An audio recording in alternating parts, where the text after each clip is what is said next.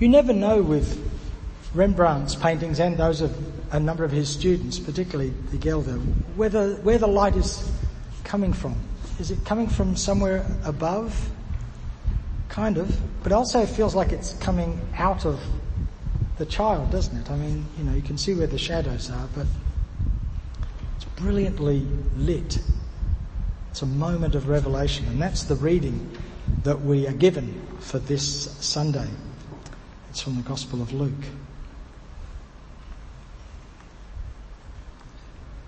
When the time came for their purification according to the law of Moses, they, this is Jesus' parents, brought him up to Jerusalem to present him to the Lord.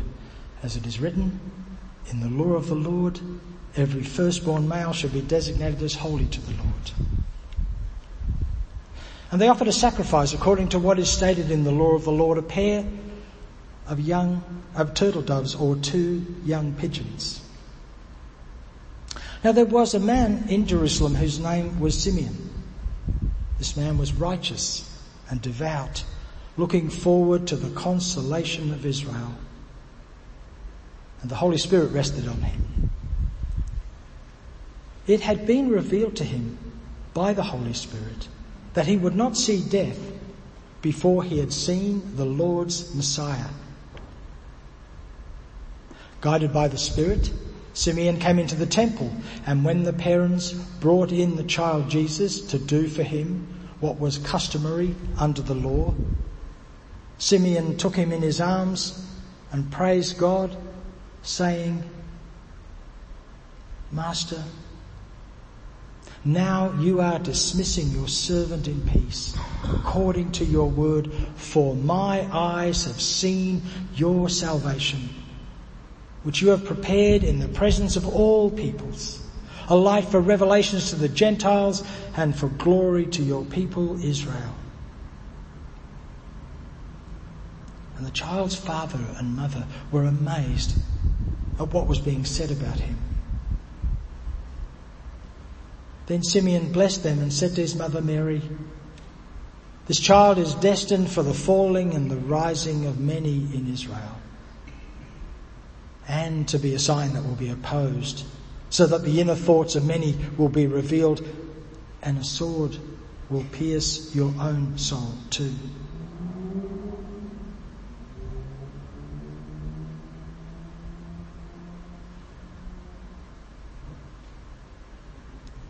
There was also a prophet, Anna, the daughter of Phanuel of the tribe of Asher. She was of a great age, having lived with her husband 7 years after her marriage, then as a widow to the age of 84. She never left the temple, but worshipped there with fasting and prayer night and day. At that moment she came and began to praise God and to speak about the child to all who were looking for the redemption of Jerusalem.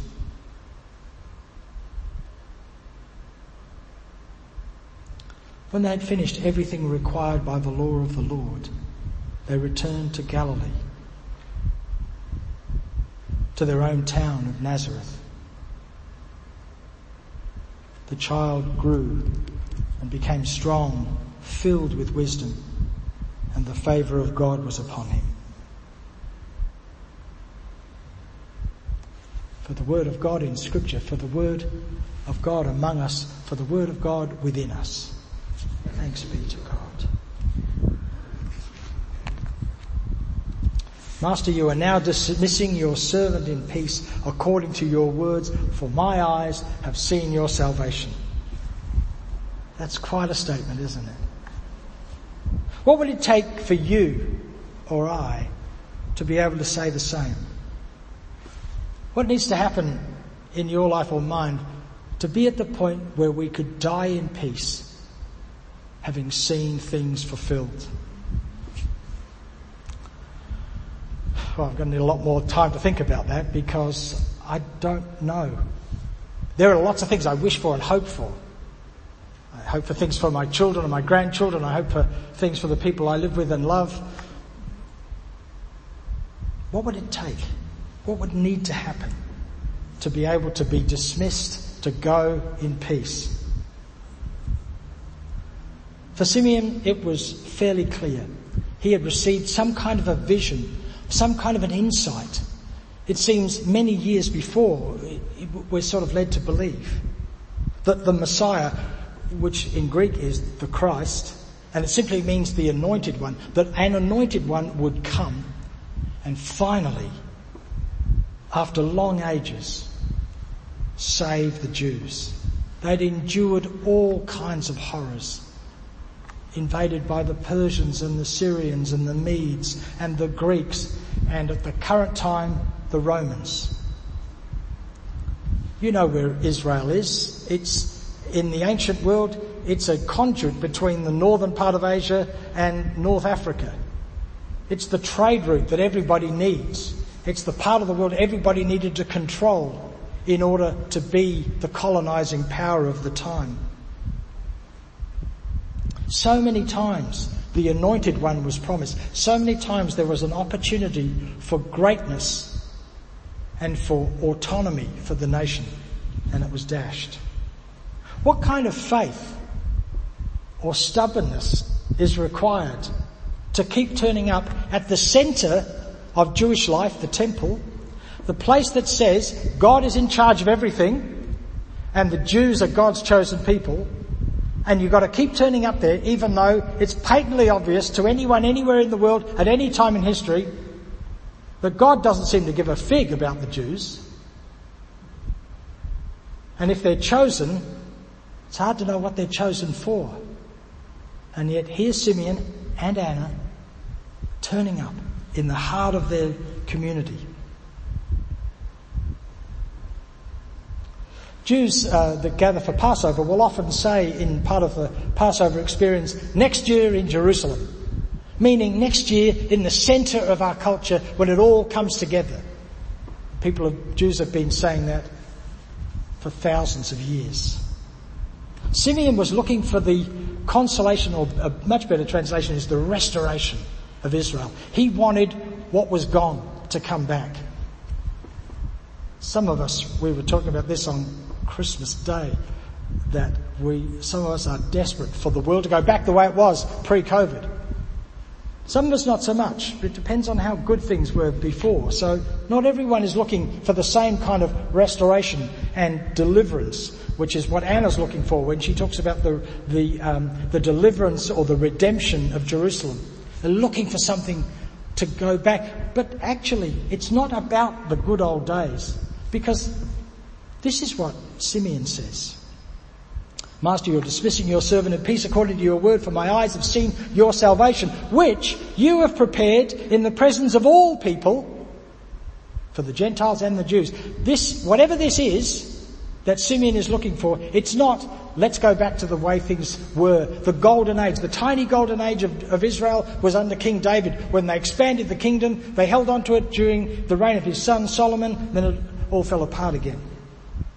He's not looking for that. He's looking for something much grander. Anna talks about all who were looking for the redemption or the deliverance of Jerusalem. This is something bigger. It's not the restoration of the way things were. It's the restoration of the world that I think is what's pointed to in the psalm that we read. It's the interconnectedness of everything. It's restoration and deliverance. It's the recreating of things here and now. It's not for a future life. One day all of this will be over and we'll all go to heaven and everything will be wonderful. It's not. Jesus doesn't seem to be very keen on that at all. When he talked about recreating the world as God wanted it to be, he meant here and now.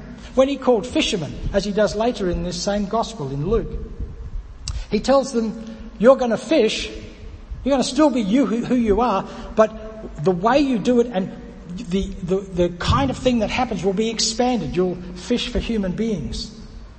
So an interconnectedness of who they were, but restoring them into something much bigger than they ever expected, than they ever thought. But what does Simeon actually see? I have seen your salvation. But he just sees a baby. And nothing special. This is what all babies end up doing, particularly firstborn sons. They turn up in the temple and they give a little offering This is one of the clues that we have that Jesus and his family were from the lower classes. It's because there's a prescribed offering for most people, the wealthy, and it's a lamb. But the prescribed offering, if you can't afford that, is a dove or a pigeon. So they offer that. So that's one of the clues. There are other clues that they're from the lower classes. They're from the bottom of the heap. They're from the ones that not probably that keen to see it all restored just so the rich get rich again.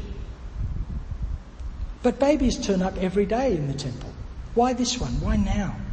How does Simeon see the extraordinary in the ordinary?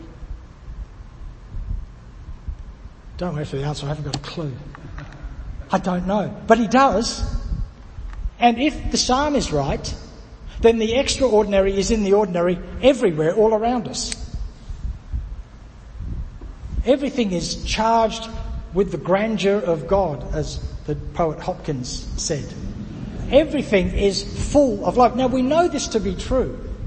We've discovered that our bodies are actually made up mostly of absence. We're held together by things that move very, very fast and appear to be solid to us, as is the things we're sitting on. But they're actually made up totally of energy. The entire universe is energy. James Jeans, the great British physicist, said, as we're discovering more about this was in the early part of the 20th century, it turns out that the universe appears to be less like a great machine and more like a great thought. It's all energy. So whatever Simeon is seeing, he's seeing extraordinary in the ordinary. It's an extraordinary moment for him. It's an extraordinary moment for Anna. Now they're old. At least we assume Simeon is. We get the kind of impression that he is. He's been waiting a long time. Anna, we know, is old. Although not as old as some of us here. 84 is nothing anymore, is it? Which is great. Isn't that wonderful? It wasn't that long ago that 84 was extraordinary. Now it's commonplace. But age and wisdom, we really, really hope, at least I really hope they go together. Because I'm getting old. And I'm not sure about the rest of it, but maybe they do. Maybe somewhere in there's wisdom. They have paid attention in a way. Hey, Gita. They have paid attention in a way that has enabled them to see in the ordinary, everyday events of the temple, another baby, another pigeon, another baby, another pigeon, another baby. Wait a minute. This is what we've been waiting for. And I don't know how you see that. I don't know how you notice it, except if you quieten and pay attention. That's what we're being offered all the time in the scriptures. An invitation to see the extraordinary in the ordinary. Most Sundays we have communion. And when we do the most ordinary thing we could possibly imagine. Stuff some of us already done an hour before when we had breakfast, and we're likely to do a little bit later when we have lunch because we are fortunate enough to be able to have the food we need. But it's ordinary stuff, and we've done it all our lives, and if we don't, we starve to death, so we just keep doing it. And yet we're saying in the ordinary, these bits of bread, this particular bit of wine, we will see something extraordinary. That's the gift. I often think, what happened if this had just gone through as normal? One of the things Luke wants us to do is to know that Jesus and his parents were good, law-abiding, L-A-W and L-O-R-E, those of you who are thinking about law in different ways, they really were part of the culture. And you needed to know that because there was a time later when Luke was writing down this gospel where there was obviously huge dissension between those Jews who accepted that Jesus was who he said he was and those who would not. And so they wanted to make sure that you knew, if you were reading this, that Jesus was a good Jew and his parents were good Jews and they were doing the right thing. So here they are doing the right thing. What would have happened if Simeon and Anna had not seen the special in the ordinary? They'd just seen another kid coming through, another dove. Would that have made any difference? It would have to Simeon and Anna, but not, I think, To Jesus, I think his life would have gone on because that was what his parents were required to do, was the special ceremony, and they did it. And then he grew up in wisdom, and as the next text says, and then the next thing we see of him, he's an adult and he's doing his work. But how much would Simeon and Anna have missed out on? How much would they have gone to the end of their lives still longing for something real to have emerged and it never happened? How many people do we know that get to the end of their lives and they have no more clue about what it was for than they did when they were 15 or 25? There's a chance that we could do the same, isn't there?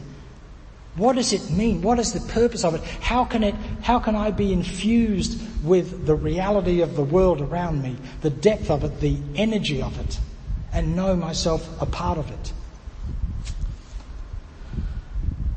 Wouldn't have made any difference, I think, to Jesus or Mary or Joseph, but it would have made a huge difference to Simeon and Anna when they went home that day. They had begun to experience the extraordinary in the ordinary.